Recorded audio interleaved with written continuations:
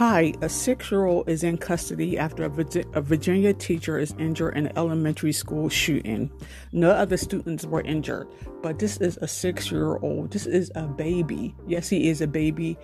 I don't care what crime he committed. He just started walking like 4 years ago. He just stopped breastfeeding like 3 years ago or 4 years ago. And now he brought a gun to school? Where are the parents?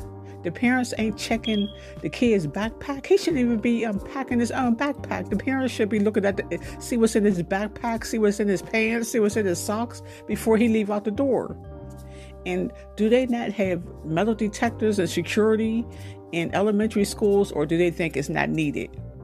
We're in 2023, not 1982, the era where most of us grew up in, because we were better behaved. We would have never brought a weapon or a rock or a stick into the school to injure a teacher.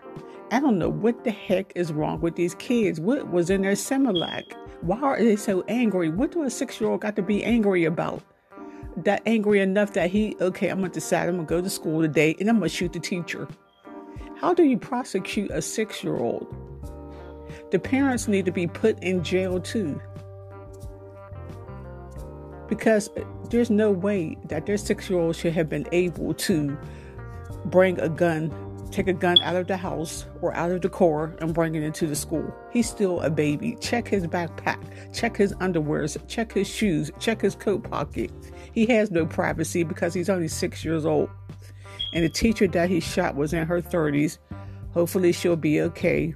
The teachers nowadays, they need to be paid more because their job is so stressful, it's dangerous, dealing with these kids that's coming in from, different homes and don't know what's going on, how their home life is. And then these kids are more angrier, now. I don't know what was in their Similac, but that's insane that a 6-year-old brought a gun to school.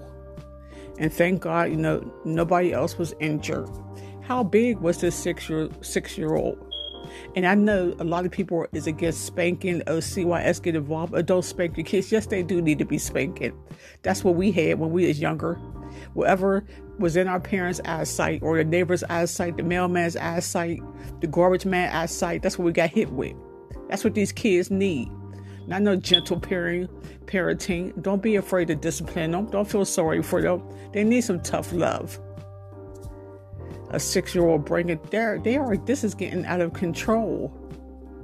And these parents need to lock these weapons up. I don't have weapons in my house. I don't really have knives in my house because I do not trust these kids. These are different kind of humans. They got issues, some serious issues. I don't know if they need a belt, but most of the times the doctor just want to give them medicine, just send them home. They need some real old-fashioned discipline. Okay, well, that's my rant. Again, a 6-year-old shot a teacher, a 6-year-old who was in first grade.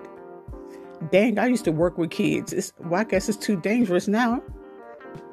Instead of us worrying about they're going to kick us or bite us, no, they're going to shoot us. Okay, everyone. Thank you for listening to the Tammy Podcast.